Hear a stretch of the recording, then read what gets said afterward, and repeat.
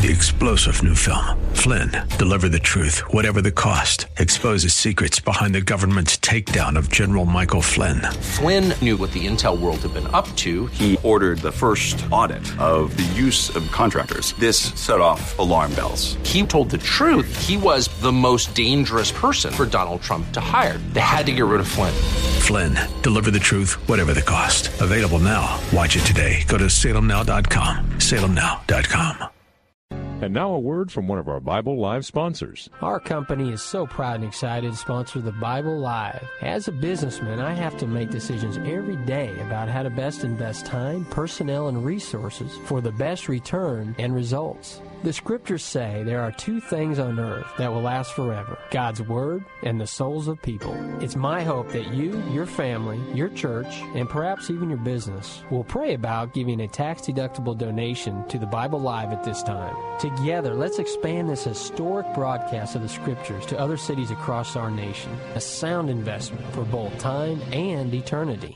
You can donate by credit card at the Bible Live website, www.thebiblelive.com, or mail your check for the Bible Live to P.O. Box 18888. That's P.O. Box 18888, San Antonio, Texas 78218.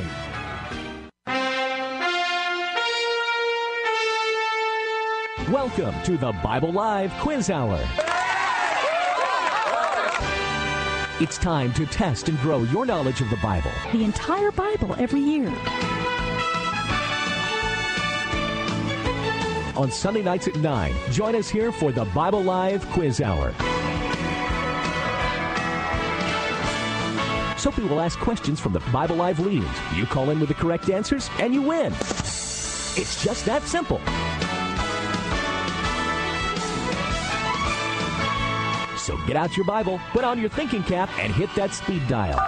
Because here's the host of the Bible Live, your Apache Indian scout through the book of books, Soapy Dollar. Very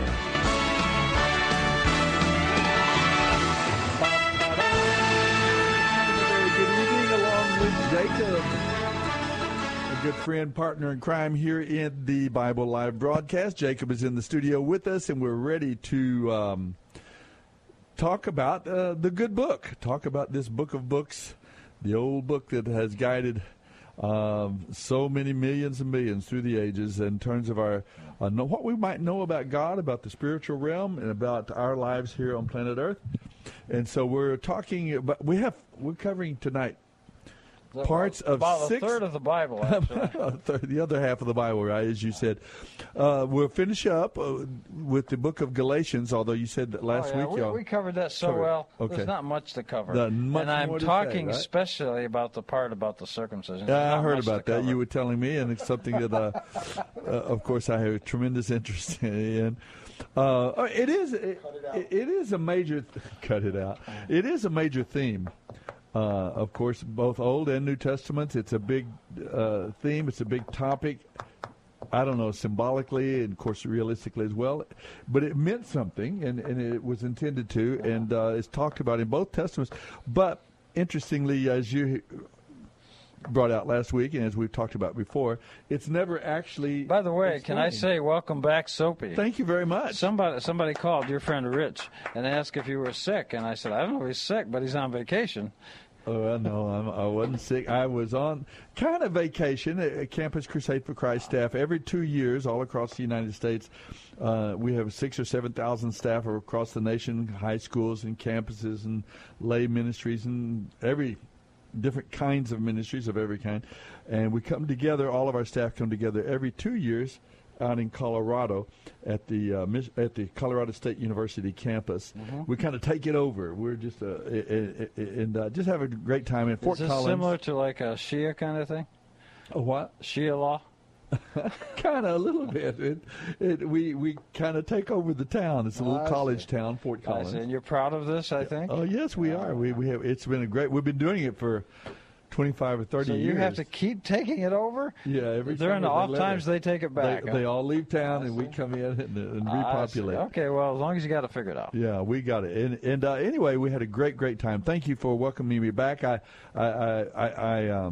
we had a great time, a good time of spiritually. It was a great time of refreshing and growing and learning, and it's always a good time of fellowship with old friends we haven't seen in a long, long time. Perhaps they work in a different ministry, a different city, and we only get the chance to see each other every other year. So it was a good time. I understand you did great. Everything went well. Well, I paid the reviewer, John, to say that to you. Okay.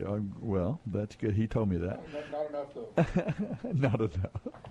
Well, anyway, the book of Galatians you covered, and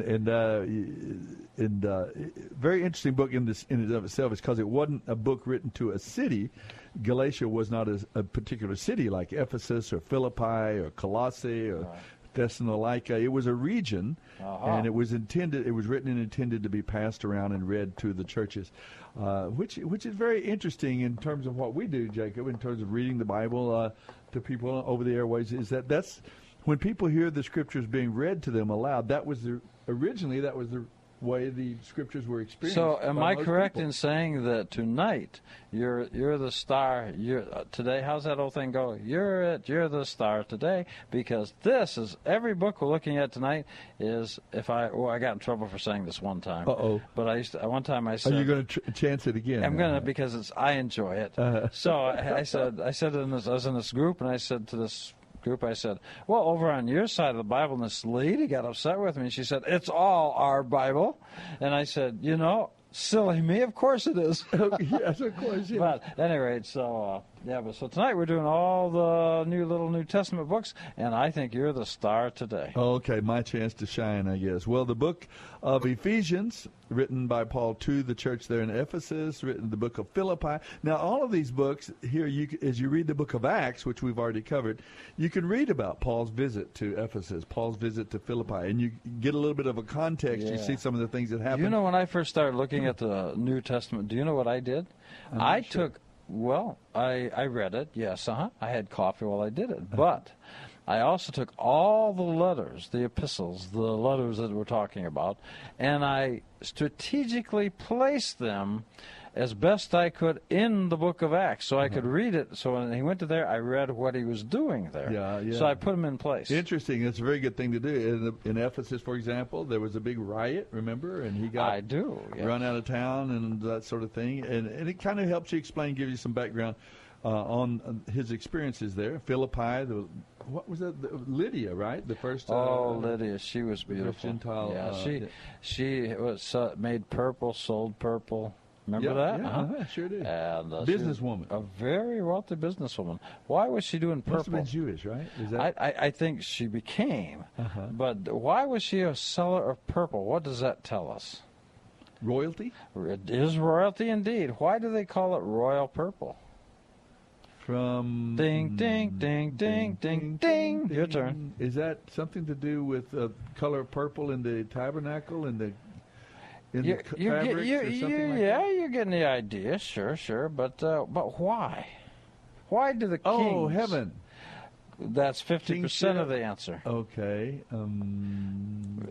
Because it is the point between heaven and earth. Because if you take blue and you take the other color of the earth, red, you mix them together, you get purple. So the kings were that doorway, as the tabernacle was, between heaven and earth. So the royal purple is the doorway, you might say. It was understood thought in that sense that God himself superintended and made somebody king. Well, and they were God's servant as king. Of course, that was a very handy and very nice doctrine for the kings to remember. I'm here because God put me here. You have to. Well, actually, if you ever go back and read even the old English history, it's fascinating how they actually, all the monarchs, and especially in Europe, thought they were selected by God, and they were actually the descendants of certain Israeli kind of people, and therefore they could be the people to rule a country. Yeah. That's why they always married among themselves, Yeah, interesting. Well, Ephesus, Philippi, Colossae, and Thessalonica. We're going to read we're going to comment on all of those different books tonight, and even into the first of what we call the pastoral epistles, the pastoral letters that Paul wrote to Timothy and Titus. What does pastor mean? shepherd, right? Right. Yeah. So if you're reading the word pastor, you're reading the word from Greek shepherd. So if we take that logic and we apply it to the use of the word shepherd in what we colloquially call the Old Testament, then it's referring to something particular. Such as even in the New Testament it says the shepherds were in the field. Were they really shepherds? Or is it telling you something else? Anyway, a topic for, I'm guessing, another time. From the confused look on my face, yes. Yeah. Well, no, I'm always curious about these things and glad to hear about it. Well, so we'll comment on those passages. If you'd like to call in and ask a question or answer some of the questions we put out on the air tonight, you can give us a call at 340-9585. Yeah, if anybody wants to call and disagree, Soapy encourages that, and his name is Soapy. No, if you want to agree, you can call me. If you want to disagree, you can call Jacob. 340-9585. That's our phone number for the next 80 minutes. So we'll be glad to visit with you and hear some of your thoughts as well about these passages. Let's go to get a question from some of these books. Yeah, let's do that. We also read the book of the Proverbs. We read chapters 23 through 25. And I really enjoy so much these little nuggets of wisdom. Interestingly, the book of Proverbs is this collection, this compilation of sayings that were, I guess, gathered by Solomon, compiled at least by him, and put together. And they're all these, some of them humorous, some of them comparative, either this or that, or not this, but this, different kind of formulas that they use with these parables. But they're all written from a God-centered worldview. That's they make sense. They're bits of wisdom that come from those, from a God-centered worldview, from believers. And so they're very, very valuable. I've created a special disc for these, Jacob, we give out to young men and women at Lackland in our military ministry there, the basic trainees, because, they're at that age of life, 20, 22, 25 years of age. They're, getting married, farming homes, beginning a career, and so on. And so it really is a very practical help for them to have these, how to get a loan, how not to co-sign a loan with someone, how to do this, wisdom for marriages, for families, for all of us. So we have some of the. Let me read one of our questions from you. Oh, I wouldn't have it any other way. Okay, let me see. Now, this might be a little bit controversial. I don't know. According to Proverbs chapter 23, it says there is one possible benefit of corporal punishment. What is one possible benefit of corporal punishment? Now, not talking about... That's when the sergeant or the lieutenant presses charges. No, not military punishment. Nor is it capital punishment. It's talking about bodily punishing our children. Sure. So it's not the corporal in the military you're talking about. No, not that kind of bodily punishment, physical punishment. What is one possible benefit of physically spanking or disciplining our children? In Proverbs 23, verses 13 and 14. I think there's going to be less spanking now. Trump just outlawed transgender. Possibly, okay. Then there's one other question. Let's see here. We are not to envy or admire evildoers. Sometimes we see them on TV. They're wealthy, they're rich, they're influential, they get elected. We are not to envy or admire evildoers, but nor are we to worry about their power or their success. Why? On what basis are we not to envy them or admire them or worry about their power or success? Proverbs chapter 24, verse 19. 24:19. 24:19. Why are we not we don't need to envy or admire evildoers or worry about their power or their success? So those are two questions from the Proverbs. Why don't we get maybe one book each from Ephesians, Philippians? Okay, I'm going to, with your consent, John's trying to get your attention. Okay, I got it. And, let's go to Ephesians. There's a couple of really, did I have to mention really? Tough questions? No, interesting. Okay. Yeah. Okay, let's do your number 3 as our first one. In Ephesians 2:14 through 16, the Messiah broke down as it says, the wall of separation between two groups of people to make one people, one church? And the answer is in 2:14-16. And after that gets answered, I want to go to a couple verses prior to that. All right, good deal. Okay. He broke down the wall of separation, quote unquote, there, at least in English, between what two groups of people? All right.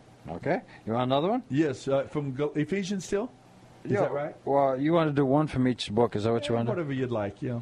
Oh, okay. Then let's do... this is going to be really interesting, and this is worth for bonus points. By the way, we still giving away Splashdown tickets. Tickets to Splashdown. Yes. Now that I'm back in town, I'm going to get them out. You're going to make a big splash. I'm going to. Yes. Okay. Let's do your number. Your number 10. Okay. From Ephesians 6. Name one of the pieces of our spiritual armor.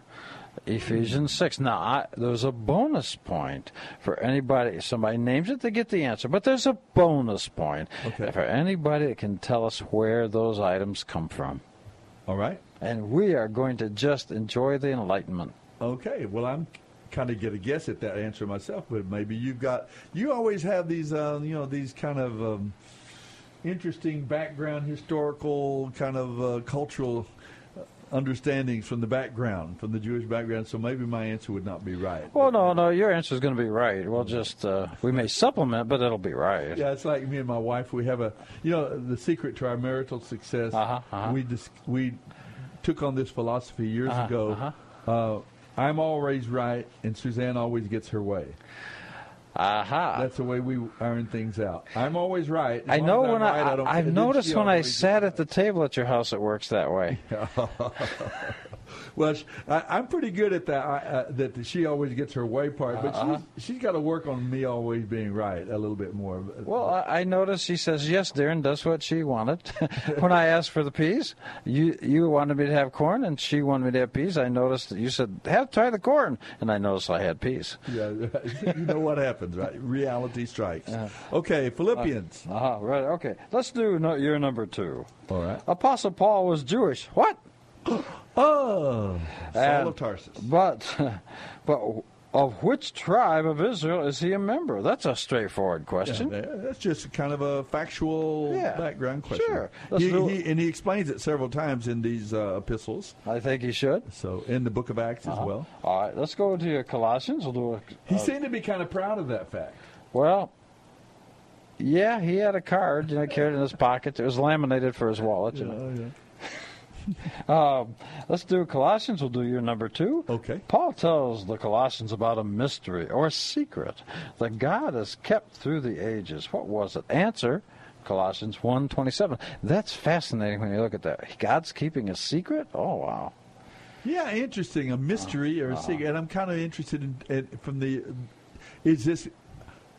As you said earlier, Paul is a Jew. He's a Jewish, in fact, he's a very committed, practicing Jew. He's very solid. I mean, he's well educated in the scriptures and so on. And it's him saying that this is a mystery or a secret.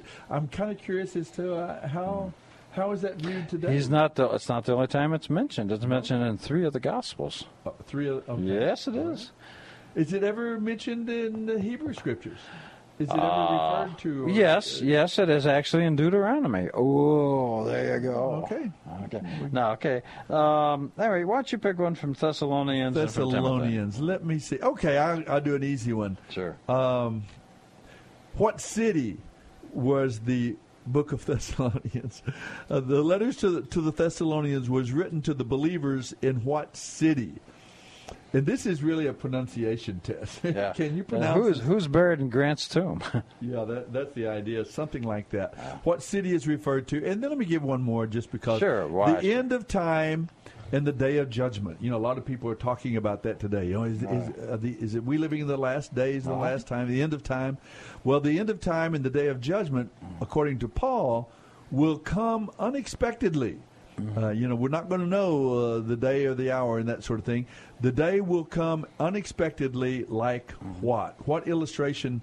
The end of time will happen unexpectedly like what? That's in, let's see, is that 1 Thessalonians 5? Yeah. I believe 5:1 of 1. 1 Thessalonians 5:1. All right. That's another question. All right, give us one from Timothy, and then you can talk to your buddy Harold. I thought you were say I could talk till my heart's content. Well, you will have that opportunity. With Harold for sure. That's great. Let's go to Timothy and say, let's see, who did Paul consider to be the worst sinner of his times? Who did Paul consider to be the worst sinner in the world in the time in which he lived? All right? That's 1 Timothy chapter 1, verse 15. Wow. And you might be surprised by the answer. Yeah, we might, except I have the answer written here. So you won't be surprised. Exactly. Let's go to our phone line and pick up to visit with our friend Harold, who is on the line. How are you doing tonight, Harold? How's it going? I've been missing talking to you. I was out for a couple of weeks, and did you hound Jacob a little bit when he was doing the programs here? Did you torture him a bit? Actually, poor Harold didn't call me. He was waiting, depressed. He was waiting for you. Oh, I'm sorry. Well, I still hounded him in my mind. Okay, but in your mind. No, I don't know. You hounded in his mind? Yeah, I was hounded in his mind. Okay. Yeah. Well, I got how are you doing? How's the summer going for you? Well, the summer is going okay. The boy, Harold, he's in, my son is in Fort Knox, Kentucky. He's training for United States Army. Is that right? Is he going through boot camp there? Yeah. No, boot camp, when he gets out, he signs in about another week or two, maybe 3. Wow. And then he's going to go to UTSA and work on his master's. He already has a bachelor's and stuff. Good for him, master's as an officer and stuff like that. He'll be an officer when he's done, correct, Harold? Yeah, he'll be an officer when he's done if he got all his P's and Q's. Wow. And I'm sure he will. You know, Soapy Dollar. Well, I got a haircut. Q's now. Just watch your P's and Q's. You don't dot them. Well, I'm glad he's over there instead of me. Yeah.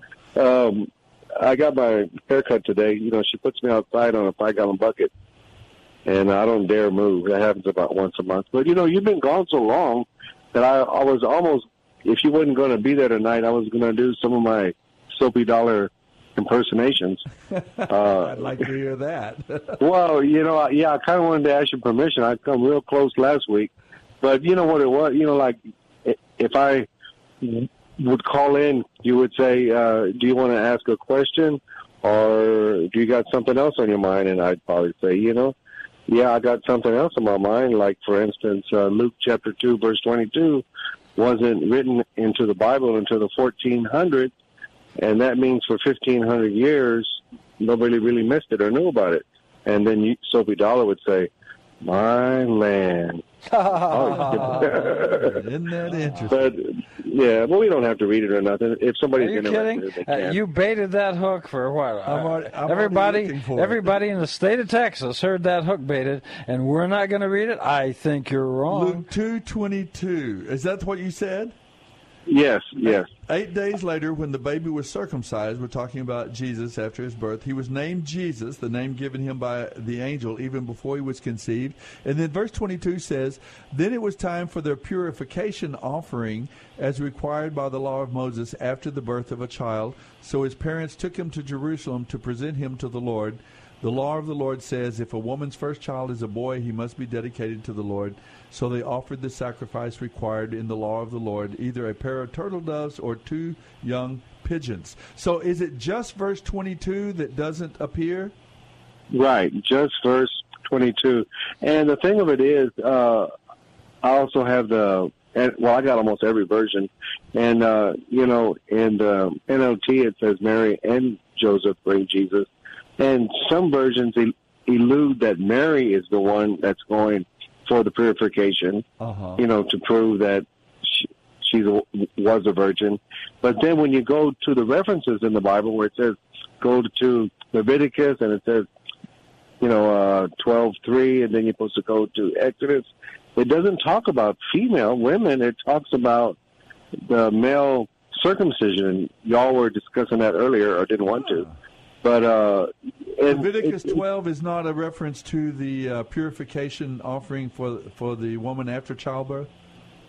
It's offering for, it talks about the circumcision. I see. Huh? But anyway, I don't have a problem with it, to be honest with you. I just, I have my faith, my beliefs, my religion. But it is interesting.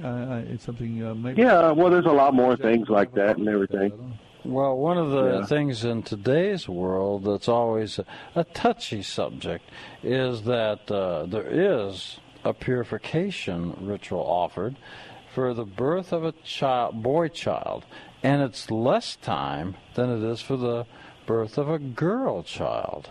So, in a certain feminist point of view and some activist women, they don't like that because it's hard to understand.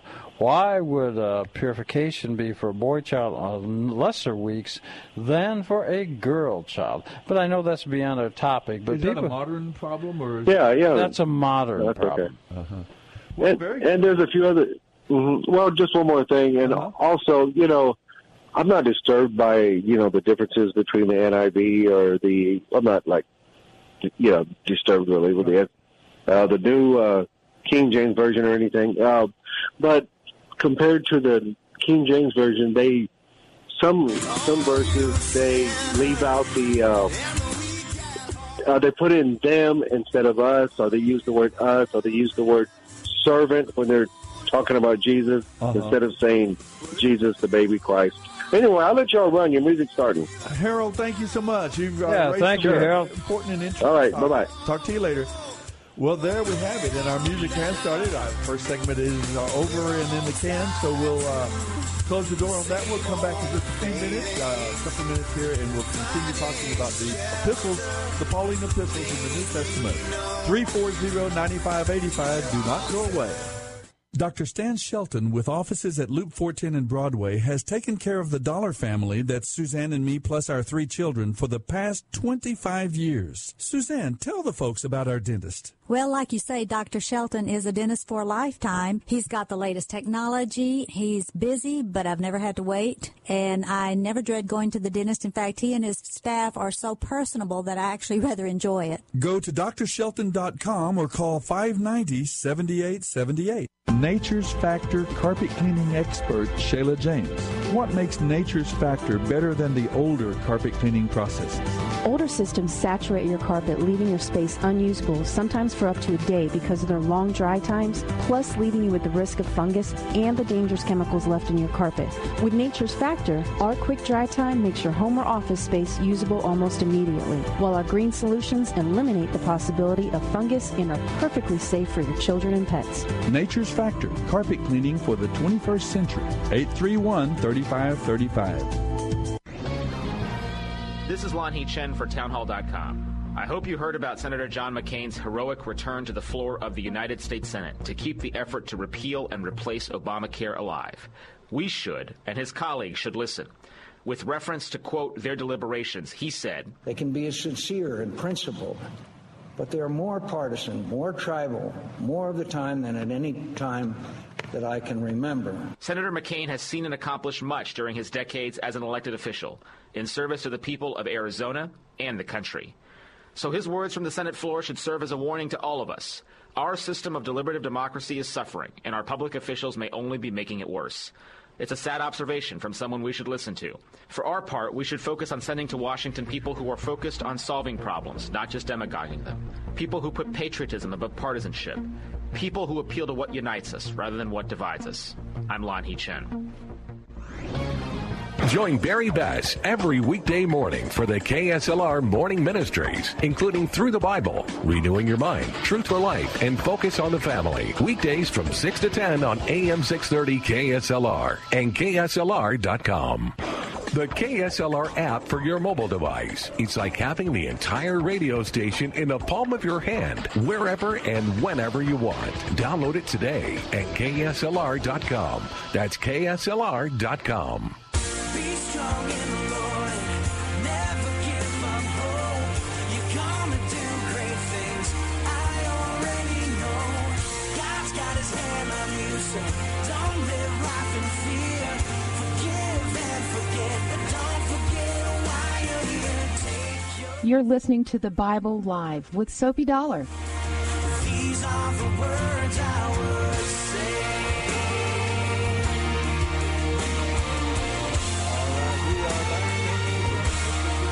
say. Bible Live, your opportunity as we kind of study our way through the Bible every year, from Genesis all the way to the book of Revelation in the New Testament.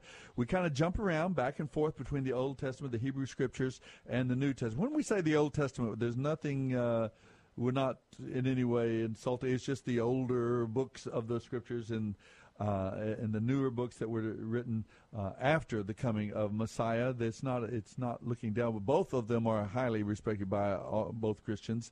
And I suppose there is some respect on the part of Hebrews for the New Testament. I think any well-rounded, educated person would read them both. Yeah. All right. Well, then we're looking at the books of what they call the Pauline epistles tonight.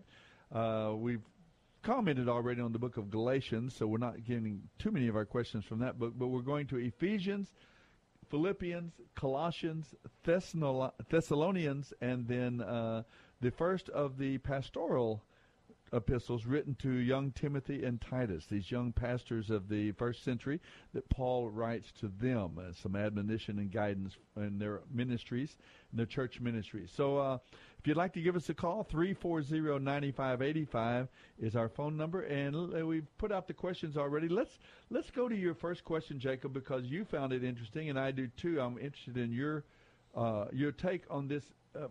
As Paul writes to the Ephesians, the church there, the believers in the city of Ephesus. Ephesus was a very interesting city. If you read about it in the New Testament there, about Paul's visit in the book of Acts to the city of Ephesus, it was a major city, a trade city. It was a center of, I think, which goddess or Diana? Diana, yeah, Artemis, the temple to Diana and Artemis was there. And Paul goes there, has a wonderful, great ministry, except that he gets attacked. People discover his presence after he's been teaching there a while, and he is attacked and goes through some difficulties there in that city. So, but Paul says in Ephesians 2 that the Messiah, speaking of Jesus, the Christ, the Messiah, he broke down the, quote, wall of separation between two groups of people. Now, what groups is he talking about there? And Jacob is saying that he finds that fascinating and interesting, and this idea of this separation appears throughout the New Testament, and I think I know what interest you have in it. I kind of guessing that why you took an interest in that, but maybe I should start by asking you, what is this? Was this wall of separation something that Paul invented, or was it something that already had its basis or its thought in Hebrew thought, or Hebrew, even in theology and in the Old Testament scriptures and so on? Was this idea of a wall of separation, where does it come from? Well, certainly the wall of separation was, one hand, the Jews that followed God's laws from the Torah, the Tanakh, the monotheists and the polytheists and so on, for one, and the pagans, which really means the people of the land, perhaps farmers, also tended to be idol worshippers and have many gods. So where did this idea of Gentiles as opposed to Jewish people, even the word Gentile, where do we get it? Comes from the word goy. I knew that. I knew. But is it something? Where does the word goy? Is that something that was invented? That's what's funny about that. Yeah, what's funny about that? That is in no way derogatory or demeaning. Right. It translates to the word the nations. The other people. That's what it means, is the nations or the peoples of other nations. It doesn't mean anything bad. But it just means that the people that did not subscribe to the idea of monotheism, as the Jews were doing. So that's all it meant. So that wall of separation was there. Okay, so that is the distinction that is spoken of when it talks about a wall of separation between, and I understand when the temple was built, Solomon's temple, and later on when it was destroyed, and by the Babylonians. It was rebuilt again. Herod, I guess the Great, was the one who restored. Well, he was doing it, but I view this as almost, I hate to say this, but I'd prefer if I could encourage people to look at that as symbolic. The struggle has always been to get rid of the Jewish God, to get rid of the Jews because they were the fundamental followers, at least at most of the time. And so Herod is not Jewish. Herod is an Edomite, or an Idumean in Greek. He had his own religion, his own gods. He certainly was political. Since he was appointed king by Rome, he would certainly try to please all the folks there. And we talked about this when we talked about the book of Esther. Yes, sir. The Edomites, and Haman there was a descendant of Agag, the king of the Edom. That's right. And if he had done what he was supposed to have done, if Saul, way back there, would have done what he was supposed to do, then Haman would not have had his time with the Jews. And that's right. And I guess Herod would have been out as well, right? Actually, it does work that way. So it's fascinating. So let's look symbolically at the so-called Herod's reconstruction of the temple, because we know there was a first temple. The Romans destroyed the second temple. So when the Babylonians the first, and then exactly the Romans so, in AD and 70, coincidentally on the same day. Now, and as a matter of fact, how interesting that the portion of the Torah that we're reading, all Jews read today around the world, or this week rather, is actually one of the things that was predicted way back, because it's also where the bad thing began, is with the bad report from the 10 spies that were in the desert. That's the day it occurred on. So in history, same day. My goodness. No. As Harold says, my land. My land. Yeah. Harold says that, and he does a good job of that. What a coinky-dink, yeah. Yeah. So let's take a look at this. So our goal is to get rid of the Jewish God. Get rid of the Jewish people, you may get rid of the Jewish God. That's the idea. So with the second temple is being restored by a guy that's not Jewish. And he's making it beautiful and a lot of grandeur.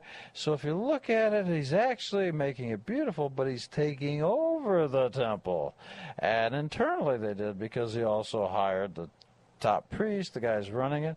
They were not loyal Jews, so most of them were apostates, but they went on the payroll of Rome and Herod. So if you look at symbolically, he's actually eating it up by making it more grand, see? Mm-hmm. Well, that's why God was no longer in that temple. Anyway, so that's the picture. So I've often found that fascinating.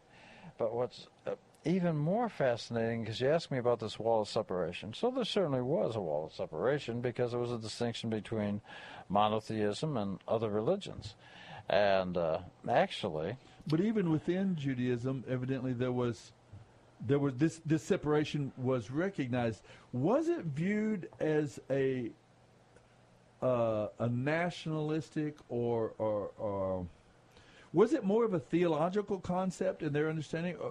Because there were people who were not of the nation of Jews. There were believers in other cultures and other societies, right.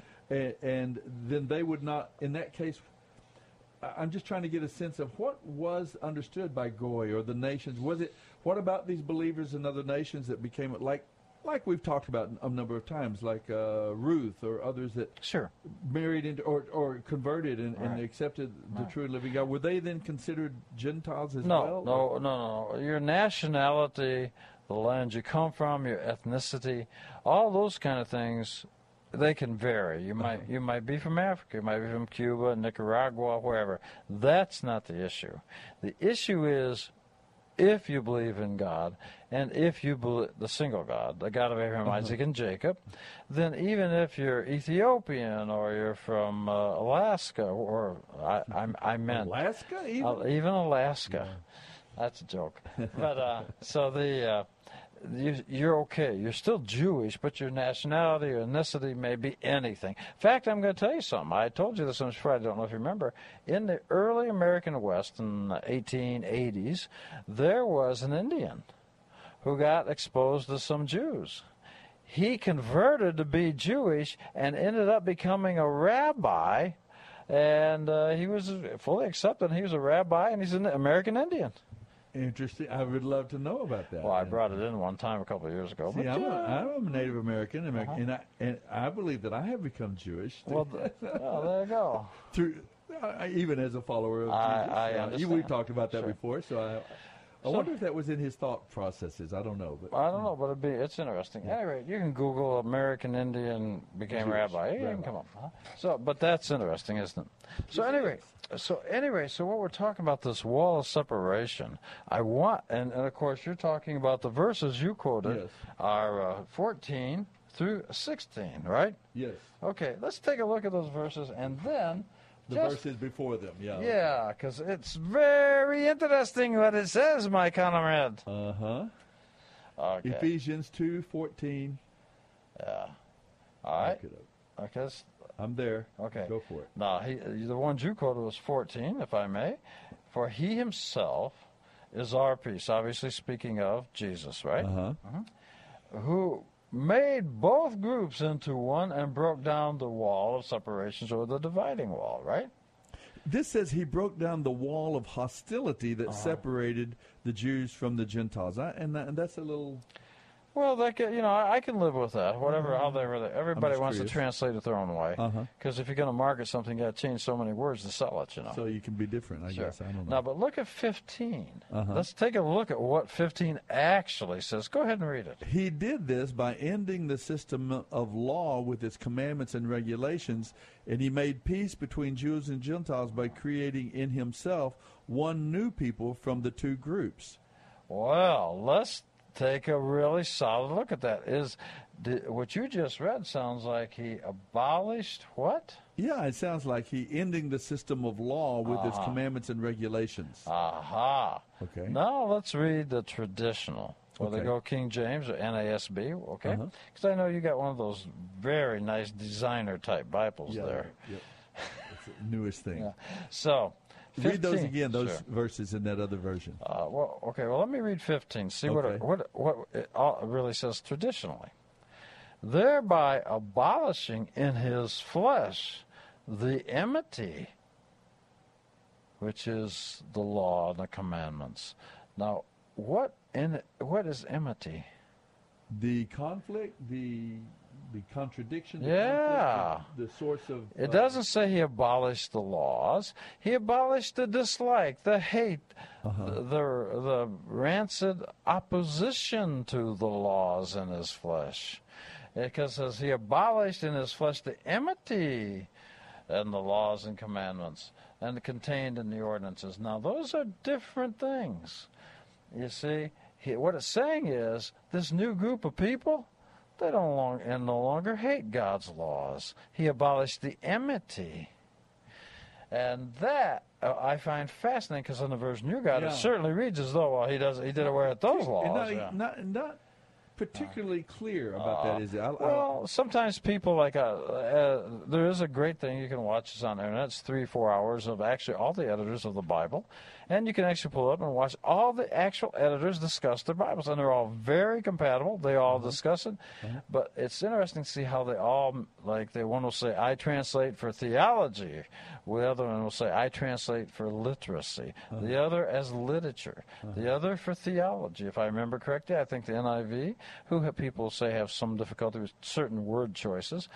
They, if I recall correctly, they say, we translate for theology.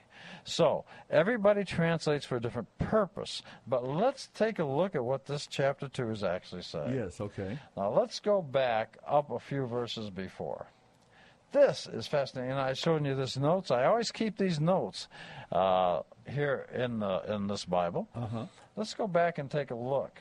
And starting at number 10. For we are his workmanship, created in Jesus Christ for good works, which God prepared beforehand, so that we would walk in them. What good works is he talking that you're supposed to walk in? Seems he's talking about God's commandments, his laws. That's what it seems to me. Let's take a look at verse 11. And I'd like to point out, this is in the Christian scriptures. And I find them highly compatible. Anyway, verse 11. Therefore remember that formerly you, Gentiles in the flesh, who were called uncircumcision by the so-called circumcision, which is performed in the flesh by human hands. Remember, now listen, 12 is so important. Remember, This is the Bible Live. What happened? You're listening to the Bible Live with my Soapy Bible Dollar. Hit a button on the... Sorry about that. Your Bible hit a button. Well, you I was likely, just as I get to the verse 12. Blame it on the Bible. Yeah, just as I get to verse 12. You're trying to abolish this scripture here, weren't you? The Bible made me do it. The Bible made me Okay, do yeah, it. sure. Okay. All right, 12. Now listen to this. Now this is interesting. All right. 12. Remember, he's talking to the Christians, the non-Jews, the Gentiles, if you like. Remember that you were at one time separate from Christ, excluded from the commonwealth of Israel, and strangers to the covenants of promise, having no hope, and without God in the world. Now look, they were without God. And it says in 13, but now in Jesus, who brought formerly from afar off, you have been brought near what? Israel. By the blood of Christ. 14, for he himself is our peace, who made both groups into one, broke down the barrier of separation. 15, by abolishing in his flesh the enmity of the law and the commandments contained in ordinances. Now, when you start putting that together, that looks like to me that it's saying that, look, the promises made by God and Abraham to the Jews were to the Jews. And you Gentiles, not you, I'm just reading to what it says here, were not beneficiaries of those promises from God and Abraham. But now, through Jesus, you are beneficiaries of those promises of God and Jesus. So, if I am understanding this correctly, and I am an expert in my own opinion, so I think it's pretty clear that it's the idea that he was bringing others into the fold of Israel, not Israel into their fold. So I have always found it difficult when I hear that they say, well, Jews must accept Jesus. I always say, well, that's not what the Bible says at all. It says you got to become part of Israel. And you do that through the work of Messiah Jesus. That's how we become part of Israel. But once you accept him, let's say a guy like yourself accepts him, okay? I got no problem with that. But let's go to step and see what this particular passage is saying. I know we can find different passages, but this one says, like it says in verse 10, that he created good works so that we would walk in them. So once you accept Jesus, it does appear to me, unless I can be corrected, I hate to sound like Martin Luther, but unless I can be corrected by Holy Scripture or by sound reasoning, I must stand on the Scriptures alone. Exactly. And that's what Martin Luther said. Right. So this appears to me... He feels so satisfied. Yes, I do. I am smiling. But what I'm trying to say is, and I know he could be, a lot of people know he's had some pretty virulent anti-Semitic. But the point is, he says, so we could walk in them. And he broke down this wall by letting the other people become part of Israel. Because it says, now you can receive the promise of the Spirit of Israel through faith. Now, I find that fascinating. So there should be no opposition, as I read it, to being spiritually Israel, even if you're an Indian or from Madagascar or Cuba or even Iraq or Iran or Alaska. Even Alaska. Well, whether you're an Indian with dots or an Indian with feathers. That's right. The whole point, and I like this because I was going to ask you this question earlier. It looks to me like the wall of separation. Whoa, the phones are lighting up. the wall of separation. We've stuck a point here. The wall of separation wasn't. How can I say this?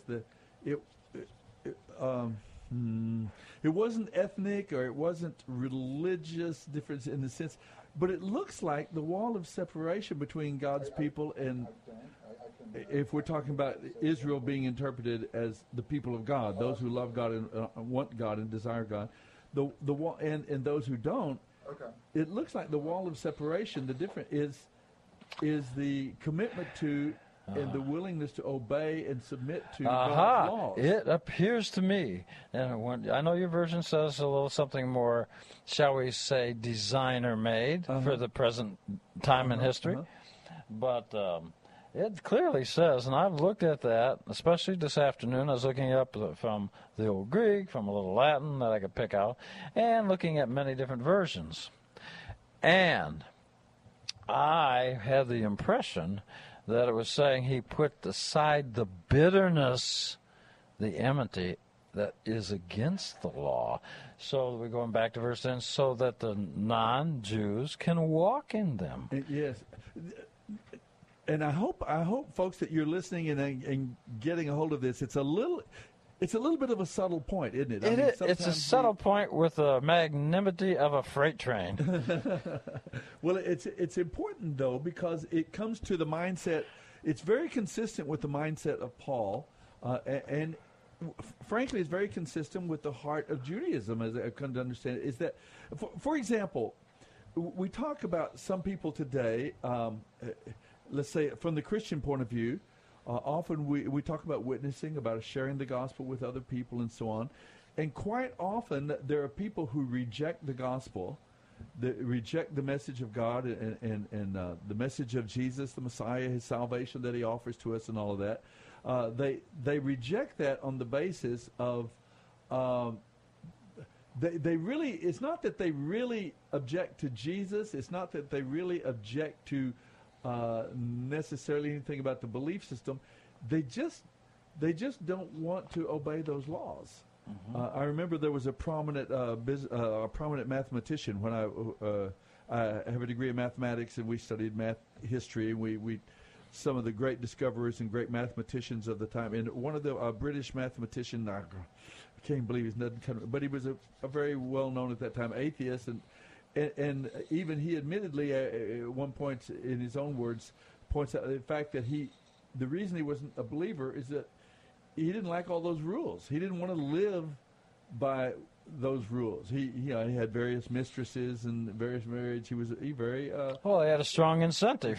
Corrupt. Yeah, but the point is that it wasn't Jesus or God. It wasn't his theology that said, it said, I don't want to become a Christian because I don't want to give up these sinful pleasures. I don't want to submit to these laws. And is that kind of a little bit of you're enmity, the wall? I think so. A real wall of separation between believers and non-believers. That we don't want to submit to the law of God. Those outside of Israel, spiritual Israel, in that sense that we're talking. Is that something akin to what you're talking about? It is, and I will say that it's important to notice the different choice of words. The commandments, the law of commandments, that's God's laws. And then it goes on to say, contained in ordinances. Now, what are the ordinances? Now, the ordinances would be what we might interpret to be our present interpretive analysis, or our way of presenting something, our way of interpretation for our present time. So, different things can be spun differently by different people's expert interpretation. But what it's saying is, even with the ordinances, which are different, sometimes in the Bible, in the English Bible, even you'll find something called, they'll say the judgment, the ordinances, and what's the other word they always put together in a sentence? Judgments, ordinances, and something. I know what you're trying to fish for. Sure. Well, the difference in those are, I'm not going to mention the Hebrew, but there's a difference.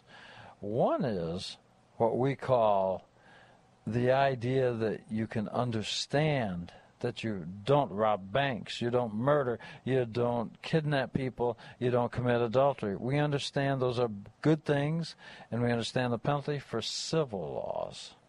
The other ones we're commanded to do are things we don't know the reason for, such as the red calf. We don't know why.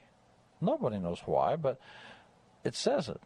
So there are, when it says in the English, it has the ordinances and the laws, the judgments, and that kind of thing. You'll find those two things, and I apologize, I can't think of the word it uses. Me either. I know it's right on the tip of my brain. But, well, okay, but those things are actually, in Hebrew, there's words for it that's a little more distinctive. One is the things we understand, the rationale for, so we know we don't commit adultery, rob banks, that kind of stuff.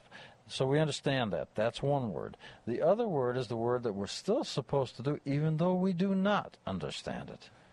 And would that come down to, for example, you mentioned the red calf, and some folks may not know what that means.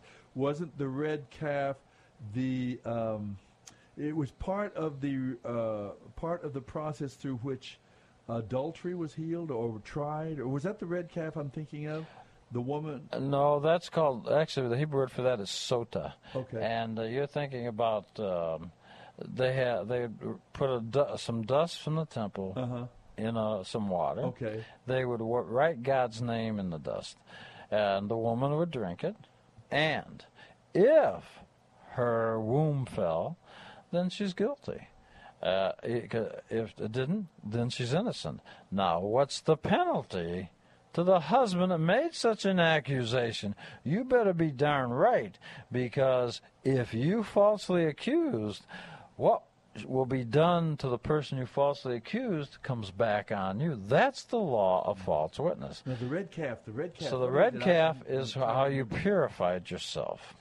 So in the history I believe presently there's only been 9 red calves.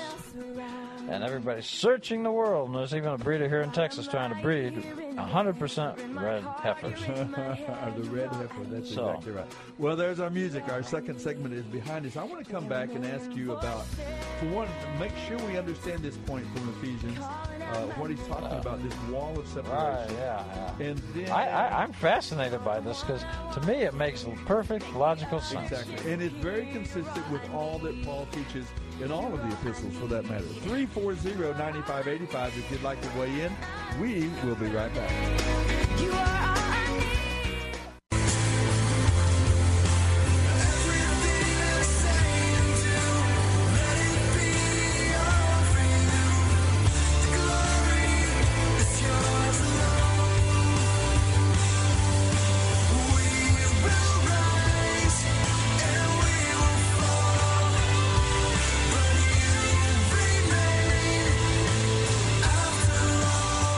You're listening to The Bible Live with Soapy Dollar.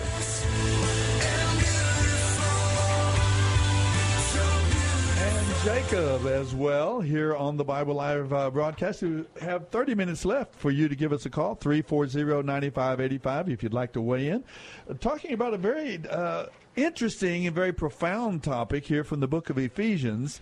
And Jacob is kind of unscrewing the inscrutable for us in chapter 2, verses 14 through 16. He's done some great homework and research on the passage linguistically and, of course, doctrinally, theologically as well. It's very consistent with Paul's teaching all throughout the New Testament, is that the wall of separation is not the law itself, but the enmity toward the law. That is the. That's exactly way to put it? When every version, even back to the Latin and went back to the Greek and looked, that's exactly what it was saying. And I was reminding you that not only why did the Egyptians, why did the Assyrians, why did the Babylonians, and all of these nations that surrounded Israel in the Old Testament, the Hebrew Scriptures, they had their pagan gods, their idols, and so on. Why would they reject the true and living God? I mean, the evidence and the sensibility of one God, the creator of all. On what basis would they reject? There's some appeal to that idea, that understanding of one, the creator, the creator God above all others and above all of creation. Why? On what basis did they reject it? And so we think often that it's on the basis of theology. Well, these pagan religions, they didn't really have theology. There wasn't like they were revealed messages. The God of Abraham, Isaac, and Jacob was a God of revelation. He had revealed himself. He had spoken. He had moved in time and space. But these other religious systems were basically based on convenience. They allowed people to do what they wanted to do, and they made no real demands on the people, on their followers. They didn't really demand a lot of them. Maybe obedience and offerings to the priesthood and that sort of thing, but there were not commands about being honest, or being fair, about being faithful and loyal in marriage and so on. And for that reason, a lot of times people would prefer those because they didn't have to be good. They didn't have to obey these bothersome commandments. Thou shalt not commit adultery. You love your neighbor as yourself, and that sort of thing. That they weren't burdened down, and they didn't like it. It's the same thing with a lot of people who are challenged today to be reconciled to God, to trust God and trust in what God has done through the Messiah, to purchase our redemption and our salvation. It's not that they don't want to trust Jesus. They don't want to be a Christian for maybe theological reasons. It's that they don't like the idea that they're going to become accountable. Some of them are so hooked on their lifestyle, whether it's adultery or some perversion of some kind, or the drug addictions, or drinking, or their pleasure feel. That is what they don't want to give up. And so it's not their aversion to Jesus or to the idea of God. They don't want to obey the commands of God. They're not being holy according to the righteous demands of God. It's not something they want to be a part of. And I think that same principle is what Jacob is pointing out to us, that Paul is involved here to the Ephesians. He's pointing it out to them that was the wall of division. It wasn't the law itself. It was the aversion to the law. The wall was the opposition, yes. The bitter opposition. Because the Gentiles, those outside, he broke down the wall. He broke down their aversion to, their hatred for the laws of God, because now in Christ they're able to keep the laws, and they're called upon to do that. The wall of opposition, and it really begins with the preamble in verse 10 where it says, He created these so we could walk in them, and He broke down the wall, so now you can do it. Jesus got you in, pal. It's an important point, Jacob, because a lot of our, even in our Christian churches, a lot of times we have this idea that that Christ came, and in Christ we're freed from the law, and the way that's interpreted is that we're freed. We don't obey the laws. We don't have to obey the laws. We're not called upon. We don't have that obligation to anymore. It's destroyed the laws of God, which is of course incompatible, inconsistent with the laws of God are eternal. Jesus said, "None of the word." Heaven and earth shall pass away, but your words, your commands, your words will never pass away. And I'm really glad you've highlighted and made it the real clear that the opposition was to the enmity of God's stuff. Because it clearly says that you can walk in and be created so you could walk in. Now you can, because now you're part of Israel, because you were strangers and alienated to the promises of God and Abraham, but now you're in. Now you can walk in what He created. In the Corinthians, Paul says the same thing. Yes, he defines liberty as not the liberty and freedom is not the freedom to do anything you want. But now in Christ, because we've become rightly related to God, we are now free to obey the laws. We have the power, the potential. So I would like to also mention that what we have here is, if the person believes. Now, I personally know somebody might take a shot at me, and that's okay. But I personally believe that Jesus was teaching what God had written. I believe that. Now, if some people would disagree with me, and that's okay. I don't mind. There's been people all my life that disagreed with me. I have found that they just became nothing more than a nuisance, and I went on. But I'm joking. But and I can make a mistake like anybody else, and I'm willing to listen to good, sound reasoning. But what is fascinating to me is, if I'm reading and understanding this, he's saying that, look, you all can do these things now. And there was never any opposition to somebody, quote-unquote, becoming Jewish. They didn't. And even long before Jesus came, a person could become Jewish, and no matter what their ethnicity was or their nationality, that had no restriction on it. And how do we know that? We know that when they left Egypt, chapter 12, Exodus, they are clearly identified as the nations. After Mount Sinai, where they all received God's laws, they're no longer identified as the nations, but they're all referred to as Israel. And when they get to the land of Israel, they all share equally among their tribes. They're no longer distinguished. In fact, I will tell you a little-known secret. In the Jewish law, it is forbidden to ever mention, if a person becomes Jewish, that they ever were not Jewish. It's forbidden. You're not even allowed to mention it because it doesn't matter. Isn't that interesting? That is very interesting. Does that also have its basis in Scripture, or as most things I've learned seem to have them? Well, yeah, sure. They'll tie it to something, sure. Yeah, they'll make up something. Well, let me jump to another topic here. Okay. Even in the book of Ephesians, as we follow the chapter, the verses we've been looking at, chapter 2, verses 14 through 17, 18. He follows that same theme. Now you Gentiles are no longer strangers and foreigners. You are citizens along with all of God's holy people. You have become members of God's family. Together we are in his house, built on the foundation of the apostles, the prophets, and the cornerstone is Messiah himself. Right. We're carefully joined together now, become a holy temple for the Lord.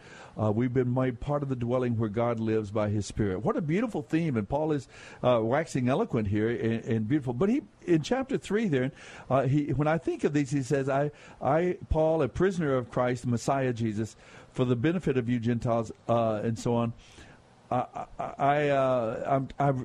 I wrote briefly earlier, God himself revealed his mysterious plan to me. As you read what I have written, you will understand my insight into this plan, this mystery that God has. And this is another theme that you wanted to speak to tonight, and I think it's beautiful as well. It comes out in the book of Colossians, chapter 1, verse 27. It's another book that we read during this week, one of the epistles as well. Chapter 1, verse 27, Paul again refers to this idea of a mystery. He said, mystery. For God wanted, let me see. I am. Let me start it a little earlier. I am glad when I suffer for you in my body.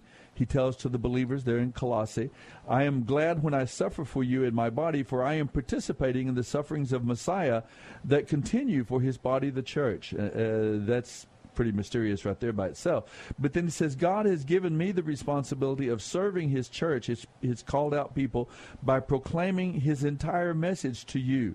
This message was kept secret for centuries and generations past, but now it has been revealed to God's people, for God wanted them to know that the riches of his and glory of Messiah are for you Gentiles too. This is the secret. Christ lives in you. Christ in you. This gives you the assurance of sharing his glory. So the point here is he talks about this mystery, this thing that was hidden from ages past, and that he finds it. Paul takes it upon himself as he feels a calling from God to serve the people of God by proclaiming the whole message. Now, I'm wondering what you would think of that, and how does that figure into again, Paul is a Jew. He's a very committed, practicing Jew. He's not some rarity. He considers himself in the red-hot center core of Judaism. In fact, did we answer the question what tribe he's from? Oh, he's from the tribe of Benjamin. There you go. Yeah, exactly, and he mentions that several times. So, yes, he does. Benjamin, the tribe of Benjamin, produced, for example, the first king of Israel, Saul. Some things I remember about it. But anyway, that's right. He's not a Levite, and that's important to see from Paul, but he's from the tribe of Benjamin. But the whole point here is that he talks about this mystery. Is that consistent? Is Paul seeing something that... Yes.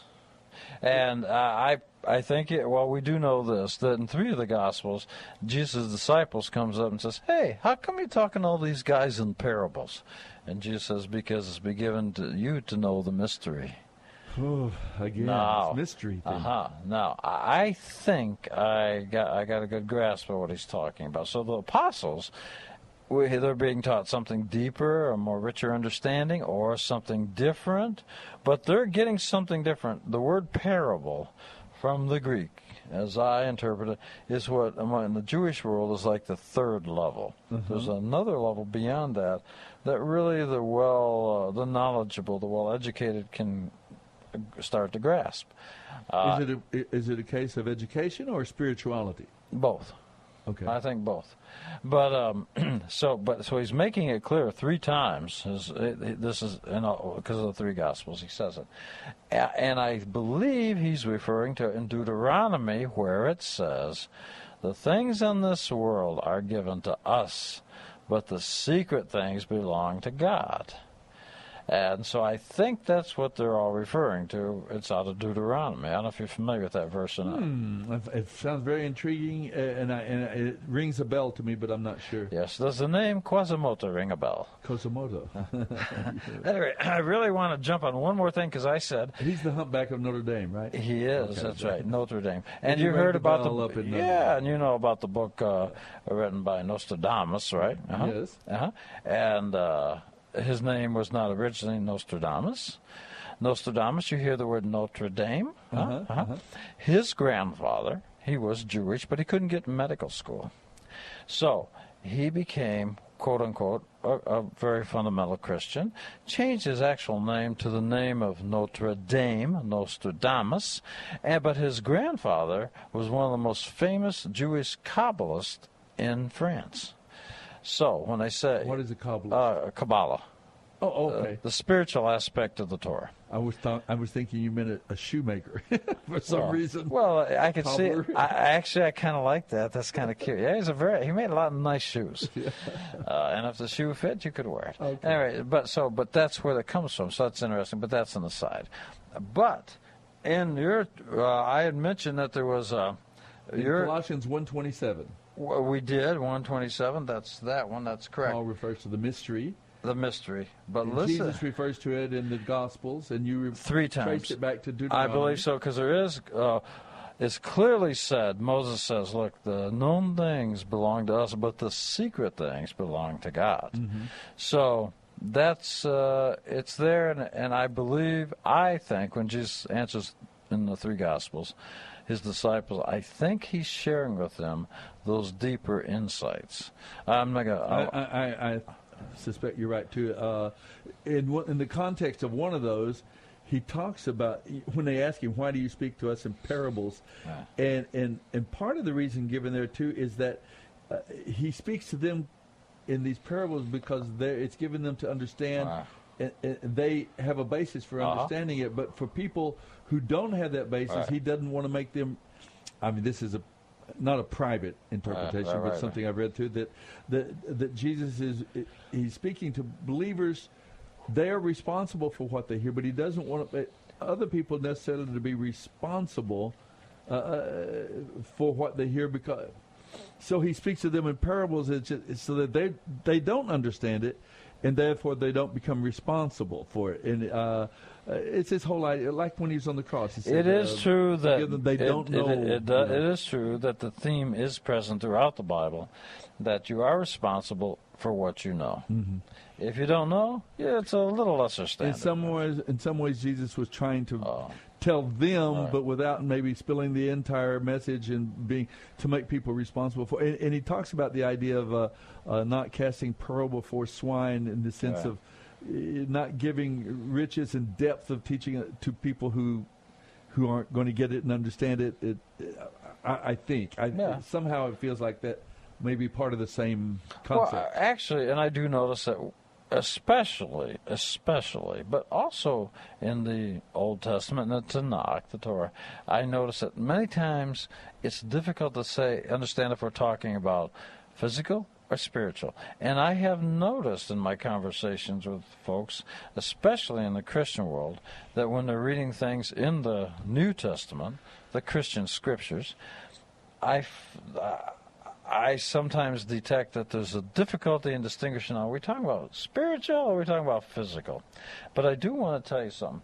When you're going through Ephesians and Colossians and Philippians, pardon me, I think one of the first things I always do, I look and see, who is this written to? You notice this is not written to Jews. He'd be wasting his breath talking to Jews about this, because the Jews... They were already told the idea. Accept the laws. So he's writing to Ephesians. So I always look at the group of people. First thing I do is, who is he writing to? Now, you have in your verse number 10. Mm-hmm. Do you know number 10? In what Ephesians. book are we talking about? Ephesians, because this is our bonus point. 6 pieces. Name one of the pieces of the spiritual armor. Now, this is a very well-known passage. It is often quoted. Often quoted. Armor up. Put on your armor every day. Put that belt the question on. is, name one of the pieces of our spiritual armor. And your question was, where does that concept? I thought they looked around and they saw these Roman soldiers all around. And I have heard this explanation myself. And they said, okay, there's the shoes, there's the breastplate of righteousness, there's the helmet of salvation, there's there you go. The belt of truth. And, so and I have heard that explanation myself. And it's not, maybe it's true, but is that where it comes from? I don't know. I wasn't there. I don't know. Well, actually, are we told Paul, where he gets the... Yes, of course. Okay. Paul, as you said, is from the tribe of Benjamin. He is a Pharisee. He's well educated in the Bible. He was trained. He understands. He knows the Bible. So he's quoting something from the Bible, and you're going to find it in Isaiah chapter 59, and it uses all the stuff that everybody quotes from the New Testament and says, put on the armor, the helmet, the breastplate. Is that right? And it's on Isaiah 59. Oh, let me take a peek. I'm looking at... Now, okay. 59. You can start at about... start about 15, 16 in that area.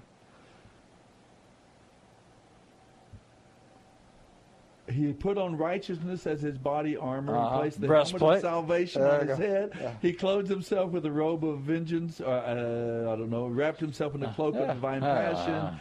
And so, I'll be. Isn't that, the language there is somewhat similar. Well, it's similar, but it goes through in English Christian scriptures, it goes through the 2 or 3 languages. It comes out. You still capture the idea of the skeleton of it, you might say, but you get the idea. But you can see the similarity. There it is.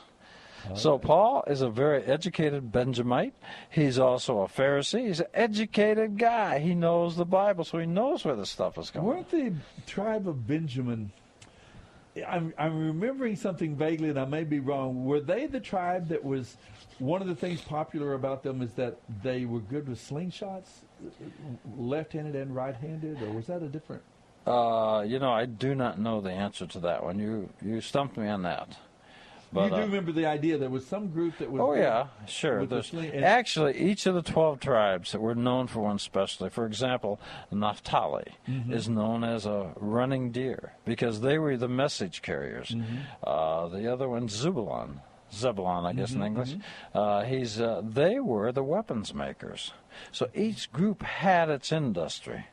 It seems to me like the Benjamins, one of the things that set them aside in war and their skills was that they were really good with. And so I'm surprised in this case that that Paul. I was thinking you were going to think Paul got that illustration from somewhere.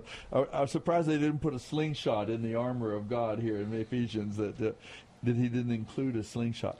But that's maybe where he gets that imagery, Isaiah chapter 59. Well, one would seem to think that's where he gets it from since it's written there. And he is a Jew, after all. But it is a beautiful passage, putting on the armor of God. And whether he looked around and saw the Roman soldiers around him and took his imagery there from there. You want a little funny aside one time? Okay, I was sitting with some folks one time, and they said, "Does anybody know where the helmet and the breastplate and all that stuff comes from?" And the person was referring to Ephesians chapter 6. Well, me being a gregarious kind of fellow that I am, you held back. I raised my hand and said, I know. And I said, Isaiah. And he said, no, it comes from Ephesians. And I said, I think it comes from Isaiah. And he says, no, that's a nice guess, but it's wrong. So I shut up. Now that's the part I don't believe, that you shut up. But anyway, okay, well, you shouldn't have. You should have gone ahead and showed him that, because it is actually very interesting to see that. And who knows, Paul may very well... look at this. It says equipped for battle. In Ephesians, Paul uses the metaphor of a Roman soldier's uniform to describe the ways God has prepared us for our daily adventure with him. Each one of these tools of war has a purpose. You can imagine. And so on. So it's very popular. I know that, and I've heard many sermons from preachers on that, and I've often wondered, how come nobody ever mentions that it's in the Bible? 59, exactly right. Well, there's no reason it couldn't be both of those ideas. Well, of course. So that's the happy answer, and we both get to eat out of the same basket. You could be right, but I always get my way. That's right. That's the idea. Well, okay, Tom, we've worked through. Now, let's talk a little bit. We've talked about Ephesians, the letter to the Ephesians. We've talked about, and Ephesians is very, very interesting book. Another characteristic of the book of Ephesians is that it is full of new things that are true of us in Messiah as believers. Our new identity. What I am now in Christ, what I have because of being reconciled to God in Christ. In Philippians. Now, quickly to talk about Philippians, it's a book of joy. That's a primary theme. I think 22 times the word joy or enjoy or rejoice is used in the book. And interestingly enough, it's written from prison. Remember when Paul was in Philippi? Why would anybody want to listen to somebody? Look, Paul spent an awful lot of time in prison. He did. He was a repeat offender. Exactly. And it seemed to be kind of a prerequisite for any of this. John, Peter, well, they all spent time in jail, it seems like. But so Philippians, the theme being joy, I think it's one of the most interesting and very inspiring books of the New Testament. It's really one of the more intimate ones as well, because they're the only church that sent Paul an offering. Oh, is that right? They're the only one that sent him some money? Yes. I didn't know that. Philippians did that, yeah. Wow. You're the only ones that said it sent provision for me. So a very interesting intimacy with the people of Philippi. He had a good experience there. Remember, he started out in jail. That's another reason. I've often wondered, why do the people in America call it Philippi? I've always wondered about that. Why is that? Isn't that the name of the city? Oh, if you like. But, I mean... if you want to mispronounce it. Remember this. Always be the kind of parent you would like to have for a parent. I like to hear that each and every week. Thanks, folks, for joining us tonight at The Bible Live. We'll be back next Sunday evening and continue our way through the scriptures. What are we looking at next week? I don't know. I gave you number 39 there. I think we return to the Hebrew scriptures now next week. So we're going to hang out. The Bible Live is dedicated to helping restore the Bible to our culture and is brought to you by Crew Military Ministry. Mailing address is P.O. Box 18888. That's Box 18888, San Antonio, Texas 78218. Hear the entire Bible every year on The Bible Live, weeknights at 9:30 on this great station. Then join SOAPY every Sunday evening at 9 o'clock for fun, inspiration, and valuable prizes on The Bible Live Quiz Show. Visit our website, BibleLive.com. That's BibleLive.com for more information about SOAPY and the Bible Live broadcast. You may also order materials at the website and make tax-deductible donations to help Crew Military minister to our military personnel and broadcast the entire Bible every year to America and the world.